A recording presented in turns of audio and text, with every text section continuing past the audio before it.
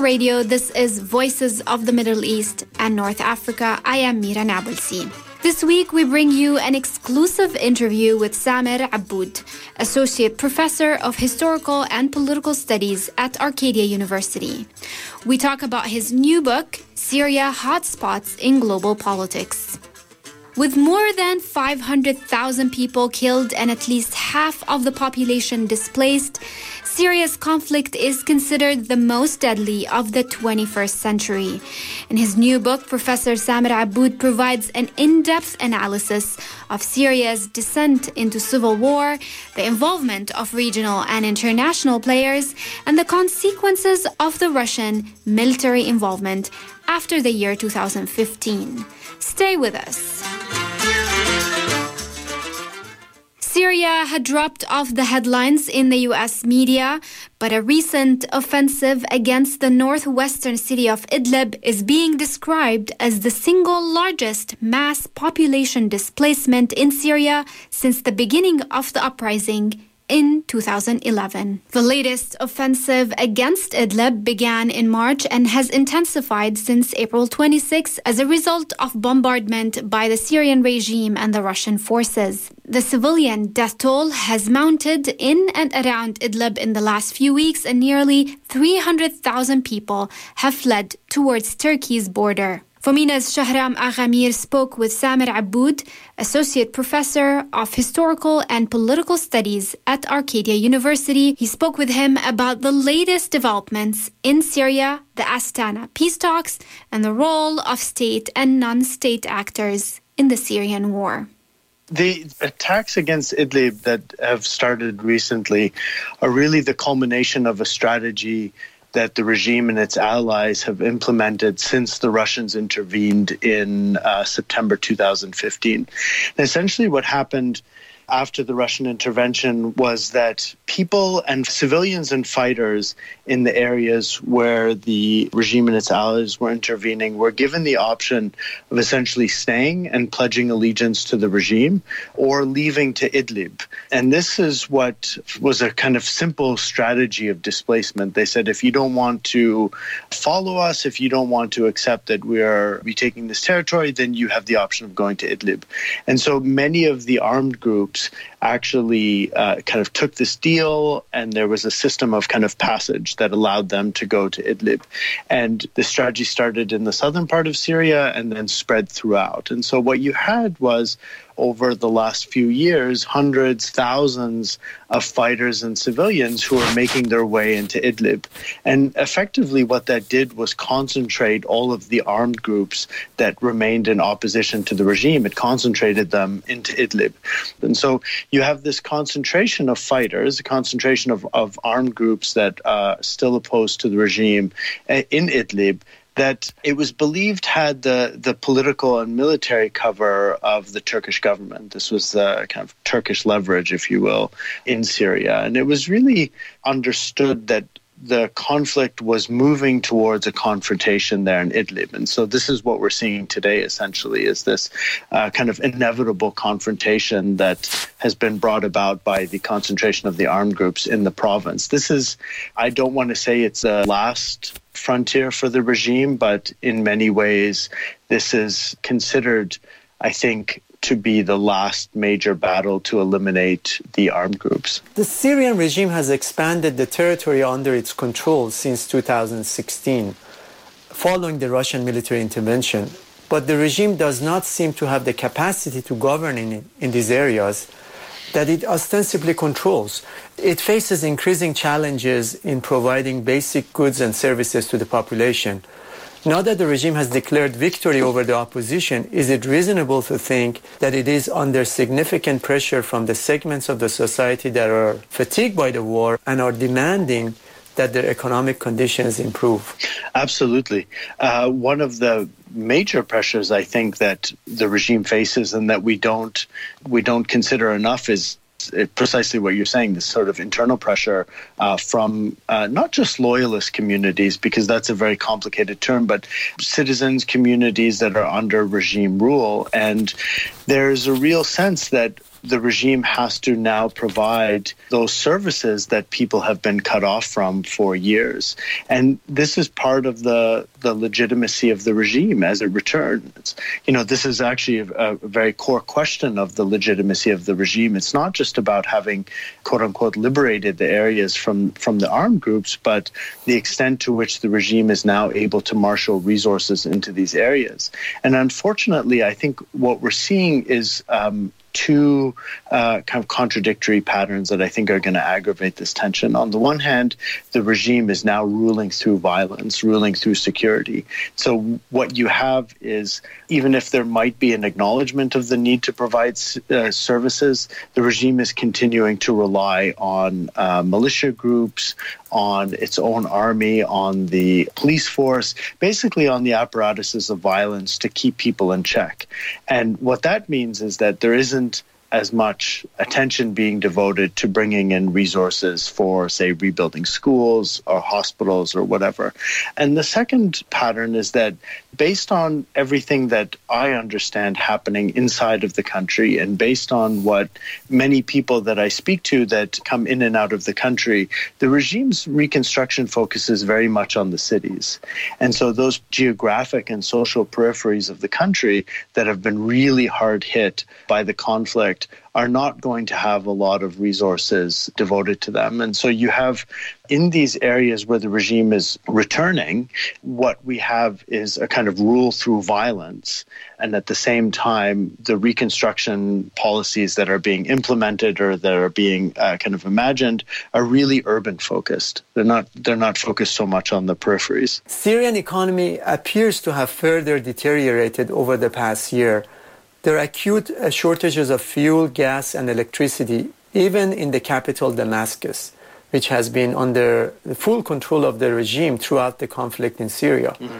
Some media outlets have been reporting of disaffection among those who have been supporting the regime during the civil war. Can you talk about the state of economy in Syria as well as credibility of such reports?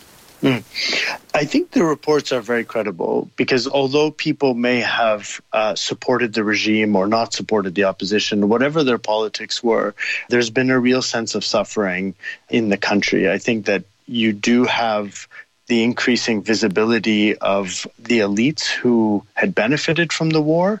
We see this in many different ways in Syria, but in general, the majority of the population that has remained in Syria, especially in and around Damascus, the areas that were under regime control, they've suffered considerably. And I think that the regime's principal economic strategy has been to slowly manage this deterioration so that it's not a collapse, it's more a kind of gradual deterioration.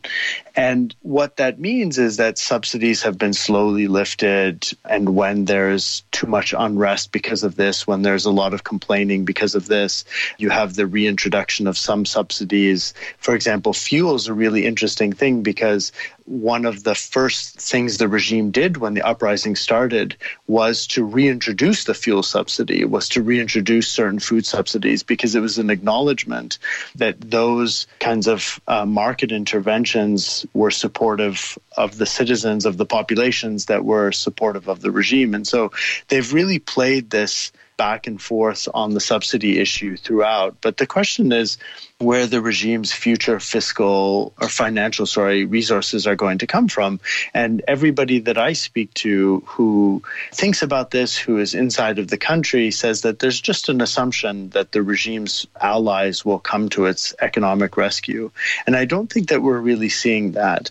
So I anticipate that what we'll continue to see is this kind of management of economic collapse, the introduction, withdrawal of subsidies, and these kind of really band-aid attempts to solve what are really long-term economic problems. And I think what that means ultimately is that there will be this continued tension between the regime and especially its urban populations. So let's talk about this expectation that the regime's allies would come to its support. It's estimated that the Iranian regime has spent $12 to $15 billion annually to keep the Syrian regime in power. Iran had also been assisting Syria with its energy needs, since Syria currently has to import around 80% of its energy needs from abroad. Prior to the imposition of sanctions by Trump administration, Iran had been shipping an estimated 1 to 3 million barrels of oil in a month to Syria. But it looks like the U.S. sanctions have adversely impacted Iran's ability to finance the Syrian regime and provide for its energy needs. Well, what's interesting about this is that within Syria, my sense is that many people believe that sanctions or no sanctions, the Iranian regime will always be present to support the regime economically.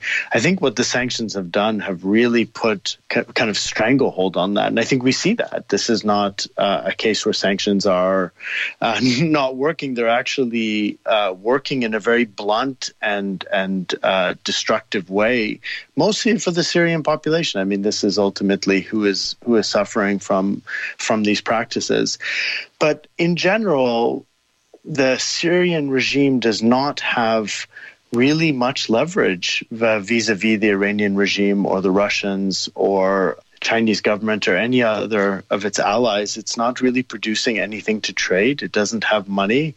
It is not really a credible lender at this point. It's unclear how they will generate revenues to pay back all of these loans. What we're seeing is particular patterns where Iranian and Russian companies and increasingly Chinese companies are afforded kind of reconstruction contracts, if you will. These aren't formal contracts in the sense that the government is allowing them, or is asking these companies to come in and say rebuild bridges or rebuild hospitals and then paying them. But they're providing different ways to funnel, say, public resources like land, for example. So many Iranian companies are actually assuming ownership of land in Syria. They're assuming ownership of existing factories. And so sort of in exchange for the transfer of ownership or the transfer of responsibility for these factories, Iranian companies are coming in and kind of, in a way, investing, if you will, in Syria. And so there's this shift, this transfer of Syrian public resources to companies from many of these countries. And I think that it's very difficult to say that it's a trade or it's sort of bartering, but effectively that's what's happening. The Iranian regime is providing different kinds of financial support to the Syrian regime, and what we're seeing is the benefit accrued in these companies. So that's the way to pay back, basically. Essentially, yeah. It's very difficult to determine how. It seems to me like it's a very clear deal, that in exchange for these kinds of supports, that there will be Iranian kind of commercial interests increase in Syria. And so we see this, everything from infrastructural projects to trade and transport, all these sorts of things that you see Iranian companies coming into Syria. And what that's doing is effectively crowding out Syrian business people who are now having to compete with Iranian companies who are given, essentially given these contracts. So that's essentially the trade-off that's happening. And I think that explains why the Iranian regime continues to provide all of this financial support to the Syrian regime. It's not just a matter of its survival, but there's a commercial interest involved there. Much has been said and written about the competition between Russia and Iran in Syria in securing resources in order to exercise more control over the regime and maintain their strategic influence in Syria. What are these exogenous powers seeking to gain in Syria? How would you describe the power dynamics between them? Yeah, I think that to some extent we have to take seriously the tension. We definitely have to take seriously the tension between Russian and Iranian interests, but we also need to take seriously the possibility that their interests are compatible. In the same way that we need to think of the compatibility of Russian and American interests in Syria. Now, it's clear that principally, the Russian regime and the Iranian regime have a stake in the preservation and continuity of the Syrian regime. Now, I think that the Russians are more willing to contemplate an alternative leadership structure, but in general, I think that they are committed to the continuity of the regime. I don't think that this is principally, say, an economic competition between Russia and Iran. I think that I think that there's enough of the pie, so to speak, to go around. And I don't think that whatever their military or geopolitical interests are, I don't think that we've really seen an incompatibility there. And I think that if you consider what Israel has been doing over the course of the conflict in terms of its attacks on Syria, which have been almost daily, the Russians have really just sort of let this happen, and the Iranians have not been able to stop it and have not really been public in their condemnation of it. And I think that's a great example of the way in which Russian and Iranian interests have just found a way to kind of live together on the Syrian battlefield. If we look at the 4th and 5th divisions of the Syrian army, effectively the 5th division is controlled by Russia, effectively. And the Syrian leader of that division is considered by many, his name is Suhail Hassan, is considered by many to be Russia's kind of principal point person inside of Syria. And the 4th division is led by Bashar al-Assad's brother.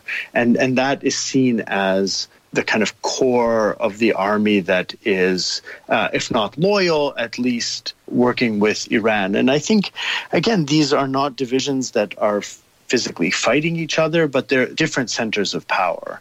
And I think that that's ultimately what's emerging in Syria. And we should not also forget that for the Syrian regime, it's probably healthy for its own stability and security to have Russian and Iranian interests played off one another. And so I think that there are tensions. I don't anticipate that any commercial or economic tensions between the two countries would compromise what has been this kind of battlefield compatibility. And I think that in many ways, on the core issues of regime stability, on the preservation of Syria's geography, on the question of Kurdish independence or self-determination, on those kind of broader questions, there's actually agreement. And I think that that's what makes, say, for example, Israel's continued military intervention into Syria palatable in some ways to the Iranian regime. Are the Iranians and the Hezbollah militia involved in the Idlib operations? Absolutely. I think that this is, what we've seen on the battlefield is that all of these forces that are aligned with the regime, whether it's the 4th division of the army, the 5th division, the militias, Hezbollah, whatever, what they've done is essentially taken on different roles. There has been coordination, but as far as I understand, that the Russian forces only coordinate with certain Syrian actors on the ground and not others. But of course, they all have the same goal. They all have the same military goal, and they're all working towards that. And so they are all present, I think, in Idlib, because there's been a concentration of forces there, and it's been understood for many of us have understood since 2015-16, when the strategy was being implemented, that ultimately this was going to be the last major battle, if not the last, one of the last. Of course, there's also the looming question of how to deal with Kurdish aspirations in Syria. Samer, last September, Russia, Turkey, and Iran agreed to establish a demilitarized zone around Idlib to be patrolled by both Turkish and Russian troops. But the current offensive against Idlib has created tension between Russia and Turkey. In a telephone conversation with Russian President Putin on May 30th, Turkish President Erdogan called for a ceasefire. But on the following day, Moscow pointed the finger of blame at Ankara, saying it was its responsibility to prevent the rebels from firing at civilians and Russian targets. Adding to this complicated mix is Mr. Erdogan's continued brinkmanship, if you like, between the US and Russia, and the reported use of Turkish airspace by Russian military aircraft in order to supply its airbase in Syria with missiles, which is somewhat puzzling. Can you help us understand this murky picture?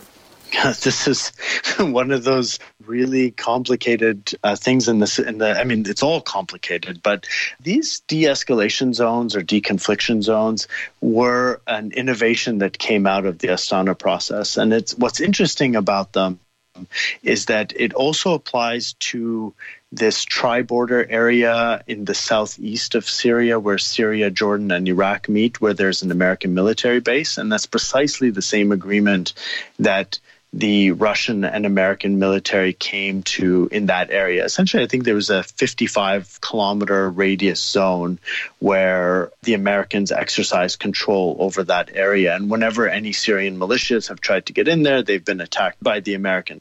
And so the Russians had come up with this idea that you would have geographic areas of the country that would be de-escalated. But the Russians were also really, really brilliant in not only creating these zones where there was not supposed to be any violence, but giving themselves the right to break de-escalation, if you will. And the logic was always, we will not attack these areas if the people in those areas do not attack us. And what we're seeing in Idlib is just really an excuse. They're saying, oh, well, no, they're attacking civilians, they're attacking us, they started firing. They are the ones that broke this de-escalation agreement. And it's really just, it's silly in a way. I mean, we shouldn't take it very seriously. It's always kind of been understood that they were going to break it at some point because they started doing it throughout the country in other ways. They would declare these areas de-escalation zones or de-confliction zones and say, nobody's allowed to shoot here, nobody's allowed to bomb here except us.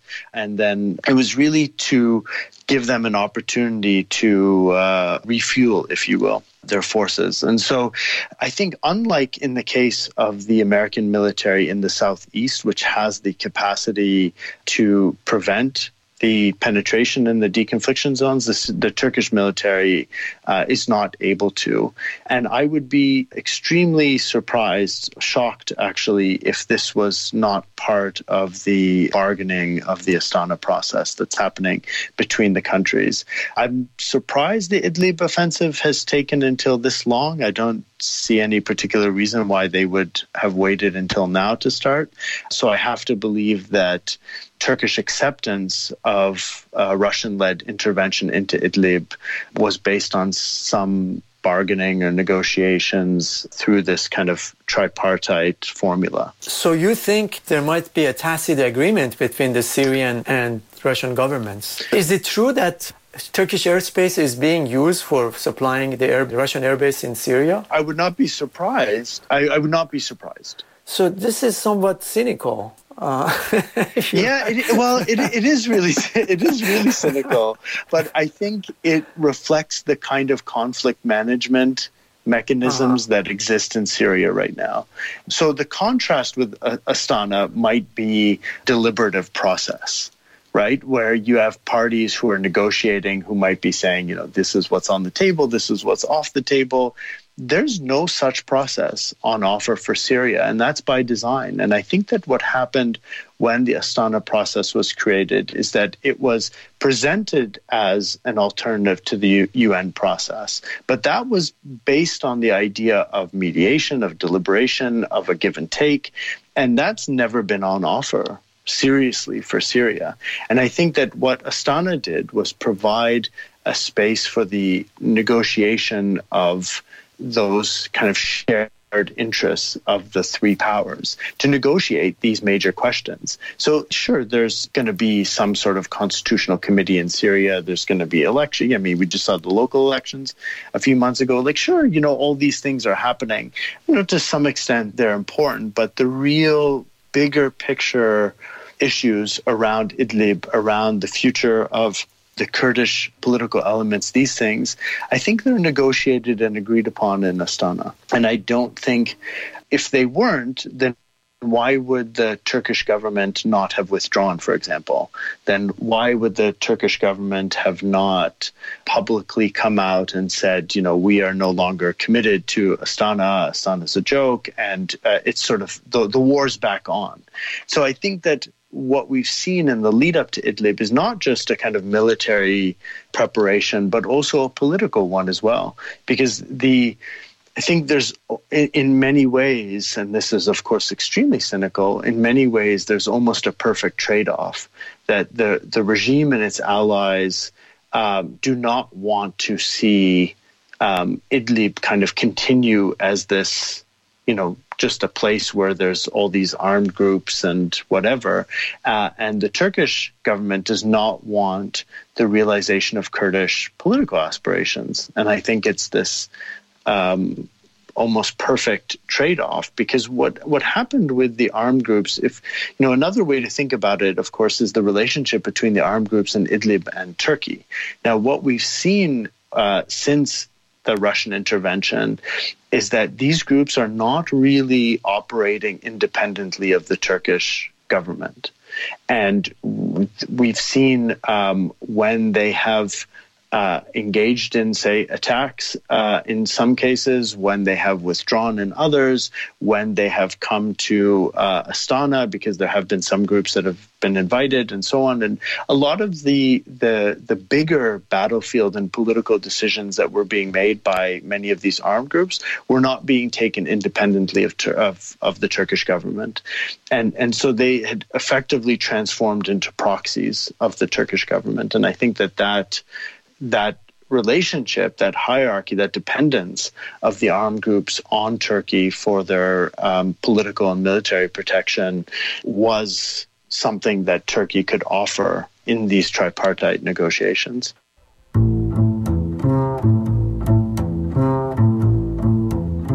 That is Professor Samer Aboud speaking with Shahram Aghamir about the role of regional and international players in Syria's 8 years war. We'll hear more after a break.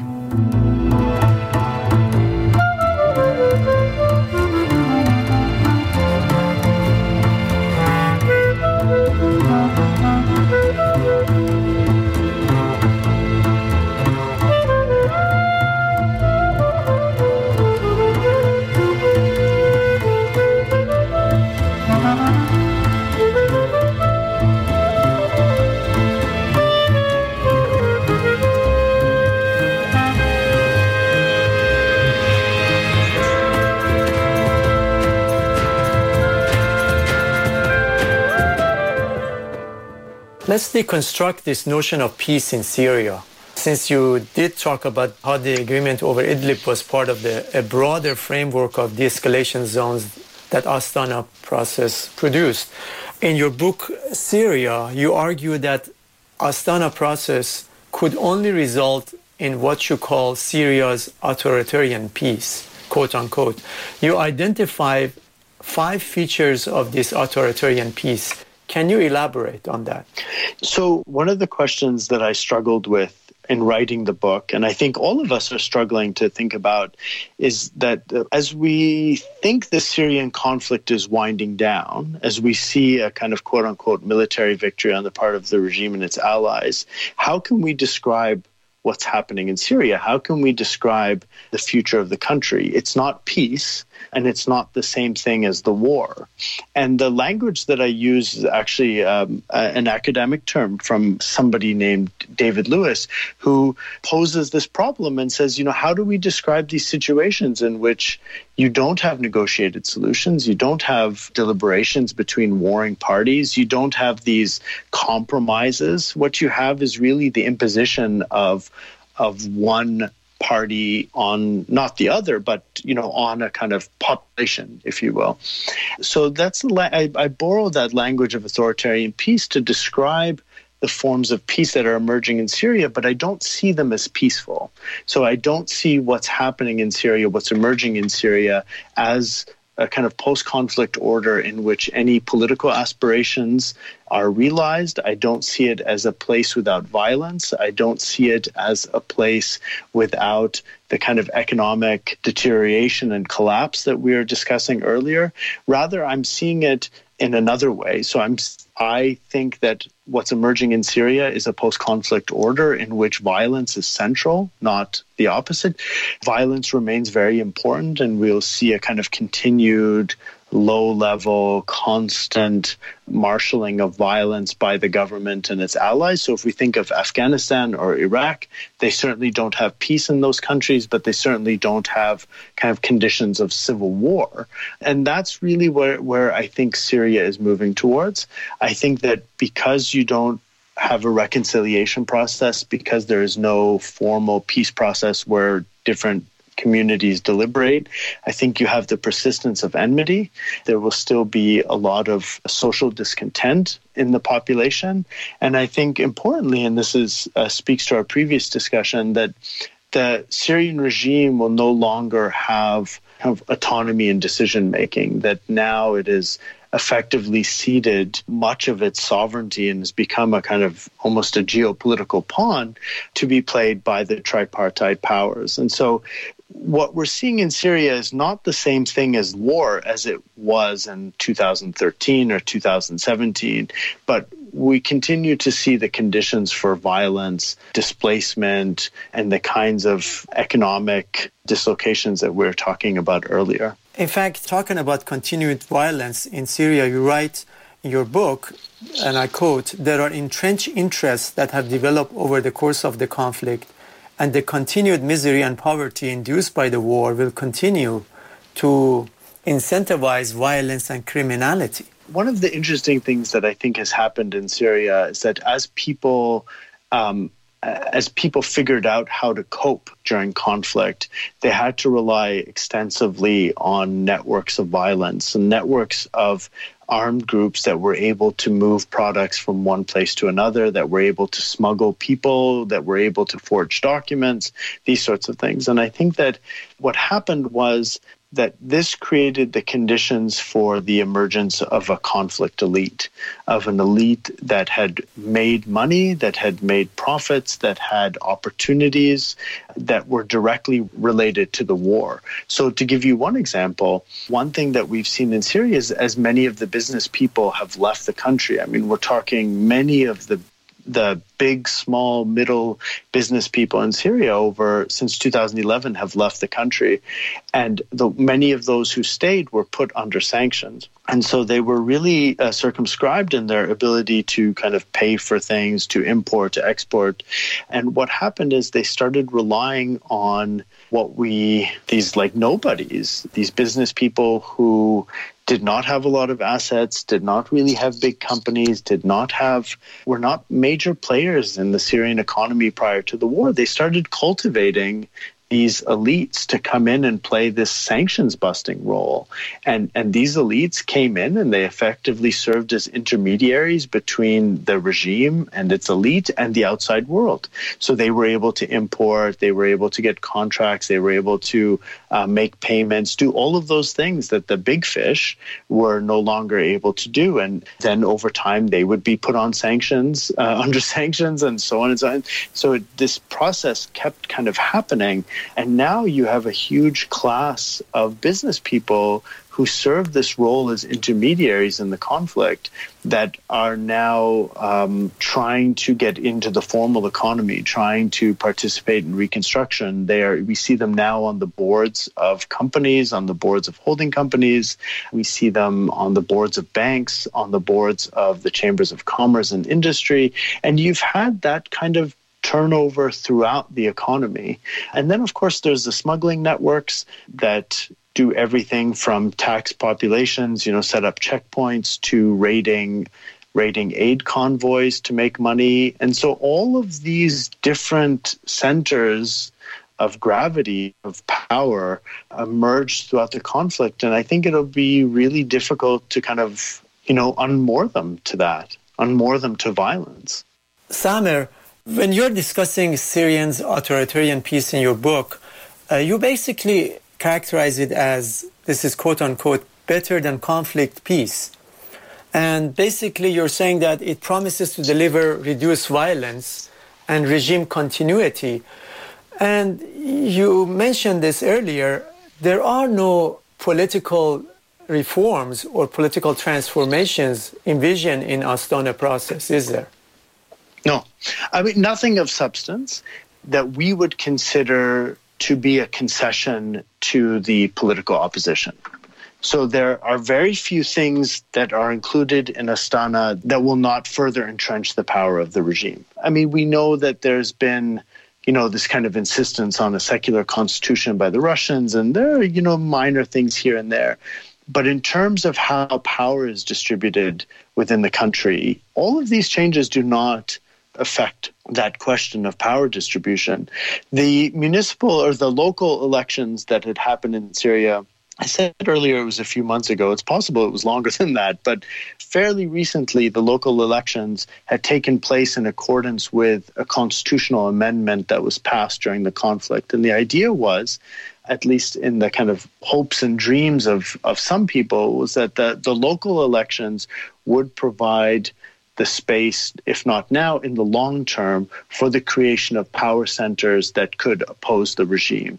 And not oppose the regime in the sense of creating new conflict or anything like that, but oppose the regime in the sense of being able to spend money autonomously from the regime, to elect people, and so on and so on. So it was this kind of backdoor way to democracy. And I know that many Syrian political opposition people were kind of talking about the generation ahead, using these local elections as a way to create power autonomous from the regime for the next 20 years, 25 years, things of that nature. But the kind of core governance questions of, say, revenues and how you acquire them, how you spend them, these sorts of things, they're not really addressed in a way that threatens the regime's power. And so I think that it might be too early to tell, or it might be the case, in my kind of cynical reading of the political changes that are coming out of Astana, that they're mostly cosmetic. Because if we accept that the political changes coming out of Astana are going to be progressive or democratic, then we also have to accept that that's coming out of a process led by three regimes that are not democratic and progressive, which is Turkey, Russia, and Iran. One other player that we should talk about is the U.S.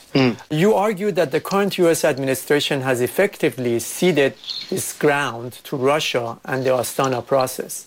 You wrote, as in the case with the Obama administration's selective engagement in Syria to combat ISIS and ignore the regime, the Trump administration has similarly taken measures to shore up the regime and enforce Russian designs for Syria.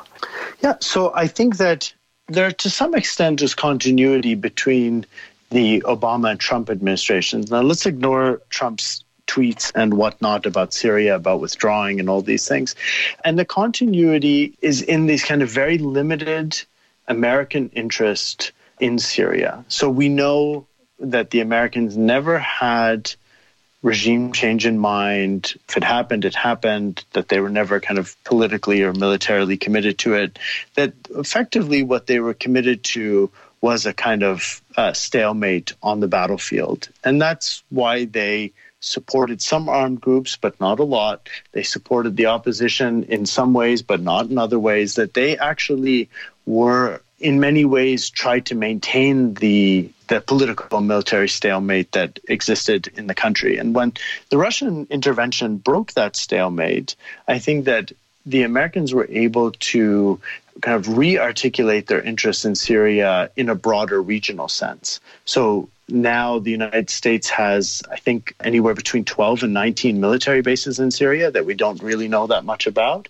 And those military bases are connected to this mysterious, never-ending war on terror, war on ISIS, war on who knows what. And I think that the American interest became not in the preservation or the whatever of the Syrian regime. I think that's kind of irrelevant to them to some extent, but rather the continued presence of the American military in order to launch regional attacks and to have a regional presence. And I think that that was ultimately compatible with Russian interests. And I think what we're seeing in the country, what we're seeing in terms of U.S. policy is a complete kind of indifference in a way to what happens inside of Syria. And you see this in a kind of really crude way, the president of the United States tweeting how awful it is to what's happening in Idlib as if he's just some sort of observer, just watching what's going on. And also as if his own military has not contributed to immense civilian suffering in Syria with near daily attacks since 2013-14. I mean, we can't forget what role the American military played in the destruction of Raqqa and indeed in surrounding areas. And so I think that again, this is what I was referring to earlier in terms of the compatibility of Russian and American interests in Syria. I think the American interests are more regional. I think that there's a momentum in the American military-industrial complex to have bases around the world. I mean, this is why we have so many bases and launching pads and all these strange names that they use to describe the American military presence throughout the world. But I think that's been important, and I think that the American military did not want to give that up, and they found a way through agreement with the Russians inside of Syria to maintain that presence in the country. And I think that all of those other questions, democracy and the regime and Assad and Idlib and all these things, they're irrelevant, I think, to the Americans at this point.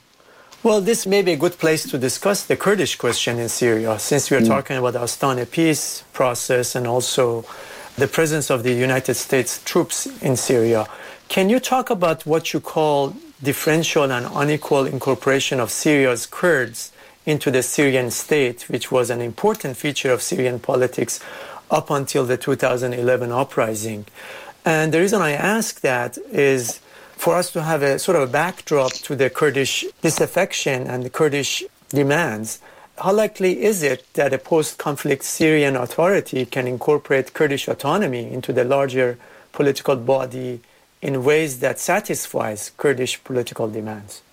That's a great question. So I think we have to think about it first in terms of how the regime dealt with all opposition movements. And that was to atomize the movements, to create kind of individuals and not parties. So you had Kurdish individuals who would oppose the regime. You had, oppositionists as people, not as kind of movements. And I think that the general repression directed towards the Syrian Kurds took place within this kind of broader, attempt to atomize society and atomize political movements.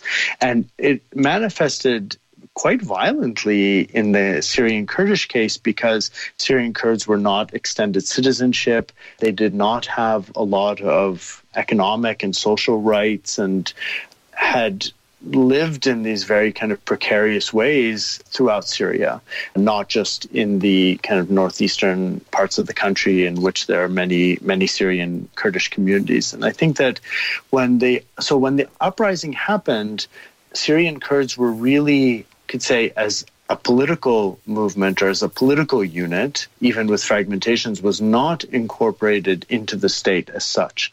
And so there was no space for the articulation of any Syrian Kurdish interests, whether they were independent of broader Syrian national interests or inclusive of them. And I think that when the uprising happened, there was always this tension between the Syrian Kurdish political interests, which were fragmented. They were never kind of coherent. There are different elements in competition with each other and that were tied to regional Kurdish interests. And so you had a kind of, if you will, a Turkish branch where there was, some Syrian Kurdish groups that were more aligned with Turkish Kurds and some that were more aligned with, the Barzanis and other groups inside of Iraqi Kurdistan. They basically represented two completely different political discourses. Exactly. So we should reject the idea that there was Syrian Kurdish unity in any way. And there's been a lot of debate within the Syrian Kurdish community about how to and whether to deal with the Syrian opposition, whether their interests are national or ethnic or, these kind of ethno-nationalist interests. Do we deal with the regime? Do we not? Do we deal with the Americans? Do we not? I mean, there really was a lot of debate within the Syrian Kurdish community. And there was always this tension between the larger Syrian political opposition. And in part, that had to do with this history of Kurdish exclusion from Syrian politics. It also had to do with the ways in which I think Syrian Kurds saw themselves not incorporated into the visions of the Syrian opposition, as like kind of an afterthought. And so there were these kind of fragmented interests that were at play in the Syrian Kurdish community. And nevertheless, that said, we did see a kind of major rise in military and political power of the Syrian Kurdish community that was expressed in Rojava and then the Democratic Federation of Northern Syria. And we should distinguish between what the Western perception of that project and its reality. So the Western perception of the project is of some anarcho-communist haven where everyone ruled and was happy and it was democratic and so on. And I think the reality is that there was a tremendous amount of repression that was marshaled not just against Syrian Arabs, but Syrian Kurds in order to realize these projects. And I think that we should not confuse the attempt to create these kind of liberatory spaces or these progressive spaces with the actual politics on the ground. And I think that a lot of people in the West were enamored with this idea of a kind of anarcho-communist heaven in northeastern Syria, but I think the reality is quite different. And what happened militarily, at least, in the Syrian Kurdish kind of political landscape was that they were on the front lines of the fight against ISIS. And for that reason, became natural, if not temporary, partners of the United States military inside of Syria. And what we've seen, I mean, we're in 2019 now, what we've seen is this kind of really strong ties between Syrian Kurdish and American military interests. And we've seen the fraying of those now. And I think that in the same way that the armed groups who are in Idlib could rely on Turkish political and military cover, I think the Syrian Kurds believe that the Americans would play the same role. And I simply don't think that that's the case. Like, I don't think that if there is a movement now to military confrontation in the Syrian Kurdish areas, I don't believe that the United States is going to risk its agreements or its understandings with Russia in order to save the Kurds. And what that means is, and this is what I was trying to think about in terms of the authoritarian piece, what it means is that any Syrian Kurdish political interests that emerge in the context of the conflict are unlikely to be integrated, whether it's through the constitutional amendments or anything of the sort, into the federal structure of Syria after the conflict. Samer, what we are witnessing today is that most observers have set their sights on the coming reconstruction period as the next phase of Syria's conflict. In your book, you also raise two questions about the emerging reconstruction program, while offering a critique of its central features. Can you talk about that? So when we speak of reconstruction, the assumption is that there will be an externally financed, externally led process, to recreate social and political institutions in the country. So there will be constitutional changes, there will be changes to the parliament, there will be changes to electoral laws, and, we'll rebuild hospitals, we'll rebuild schools, and all of these things. So if we think of any country that suffered from either disaster or war in the last 25 years, we can imagine what Syrian reconstruction may look like. Now, the assumptions that people make about Syrian reconstruction are really divorced from the reality in the sense that all of those other examples that we've seen in the last 20, 25 years, whether it's a tsunami or war or whatever, the governments in power or even the regimes, depending on the case, were governments that had relations and were friendly with the quote-unquote international community. So the donors, the financiers, the predominantly Western countries, countries of the global North, did not seriously question the legitimacy of these governments and thus had no problem funneling money and aid through governments.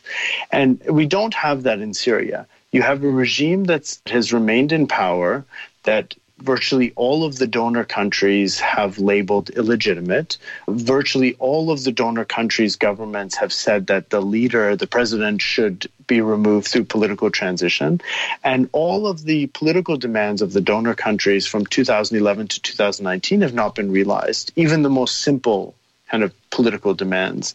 And so there's this conundrum now, this dilemma of whether and how Syrian reconstruction should be funded.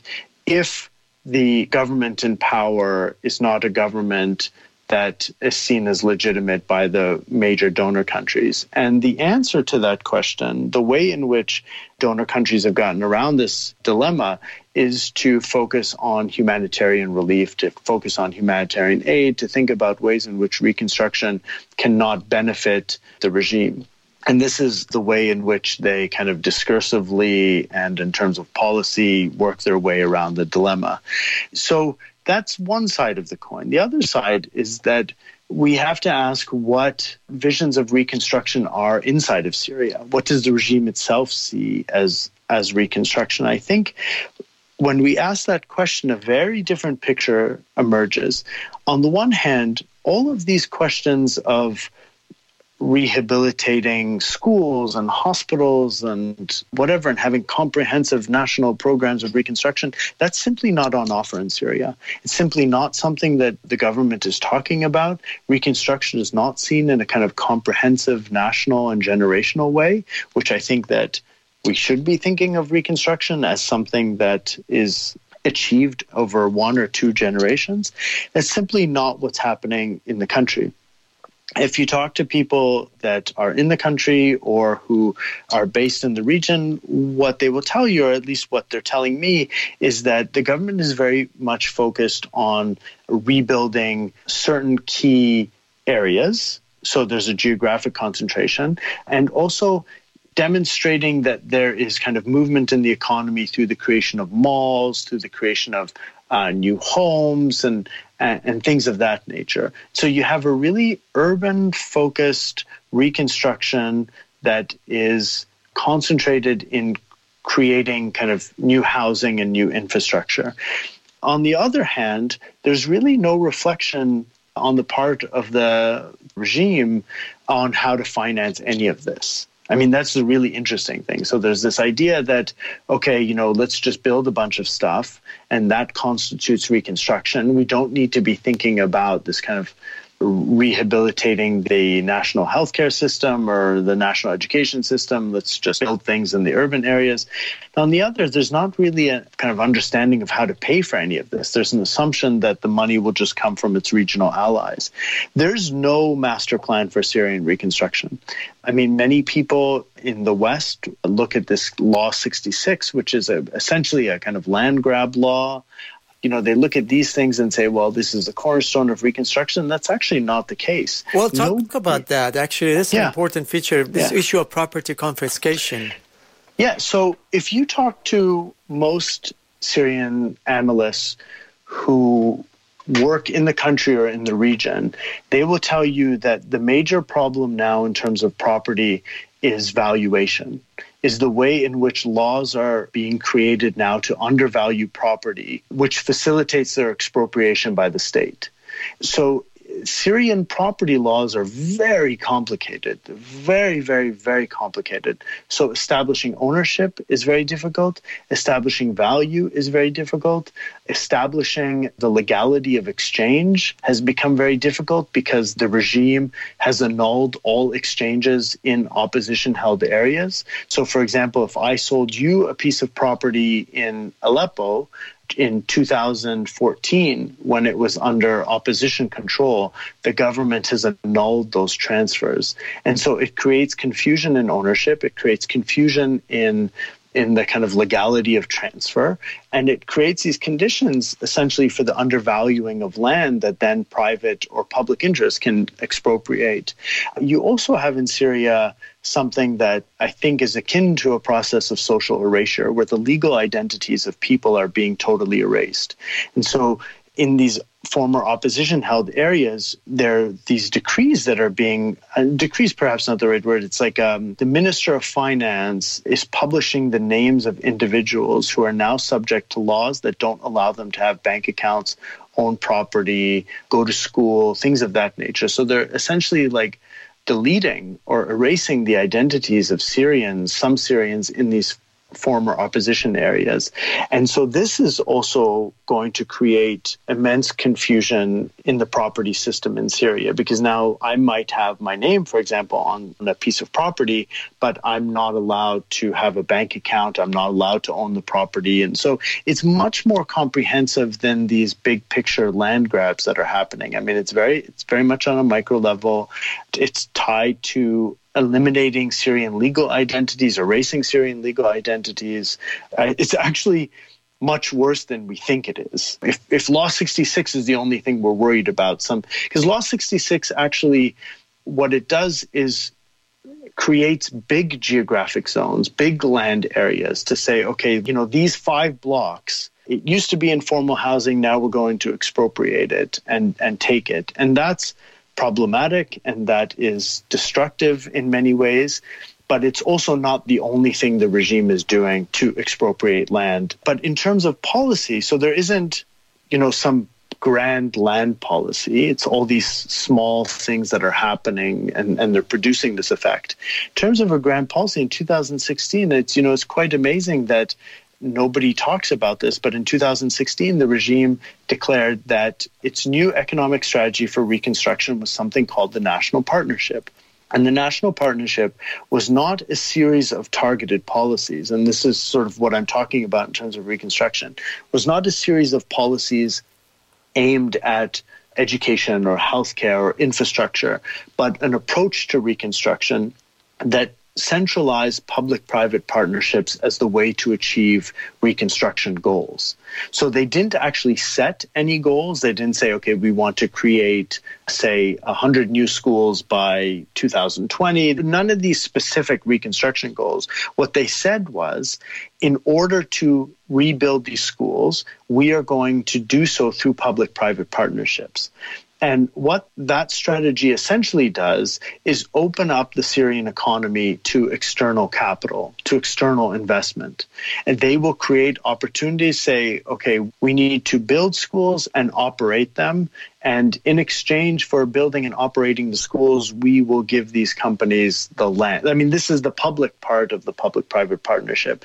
This is sort of the discussion we had earlier about the Iranian commercial interests taking on industrial roles, productive roles, taking over control of land. This is all happening through public-private partnerships, that the Syrian government may or may not expropriate land or may transfer existing land or assets, factories, to private interests in exchange for those private interests operating them. So this solves the government's financial issue. They don't have money to pay for these things. And so what they're essentially doing is trying to create these quote-unquote opportunities for public-private partnerships that allow external capital to come in, external economic interests to come in and invest in the country. So it's really haphazard. It's not even goal-oriented. It's not even focused on one or many sectors. It's simply a strategy. We are going to get to our reconstruction goals through this. And what's happening is going to be a massive transfer of assets and resources from the Syrian public to private interests that are predominantly regional and not Syrian. Samer Aboud is an associate professor of historical and political studies at Arcadia University. He spoke with Shahram Aghamir about his new book, Syria, Hotspots in Global Politics. You can listen to an extended version of this interview on our SoundCloud and iTunes pages at Voices of the Middle East and North Africa.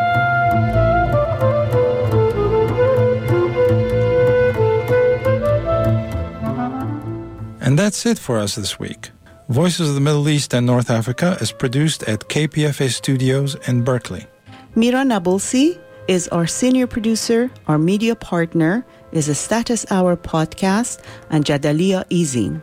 You can find us on Twitter at Vomina_radio or listen to our past shows on iTunes or SoundCloud at Voices of the Middle East and North Africa. You can also reach us by email at vominaradio@gmail.com.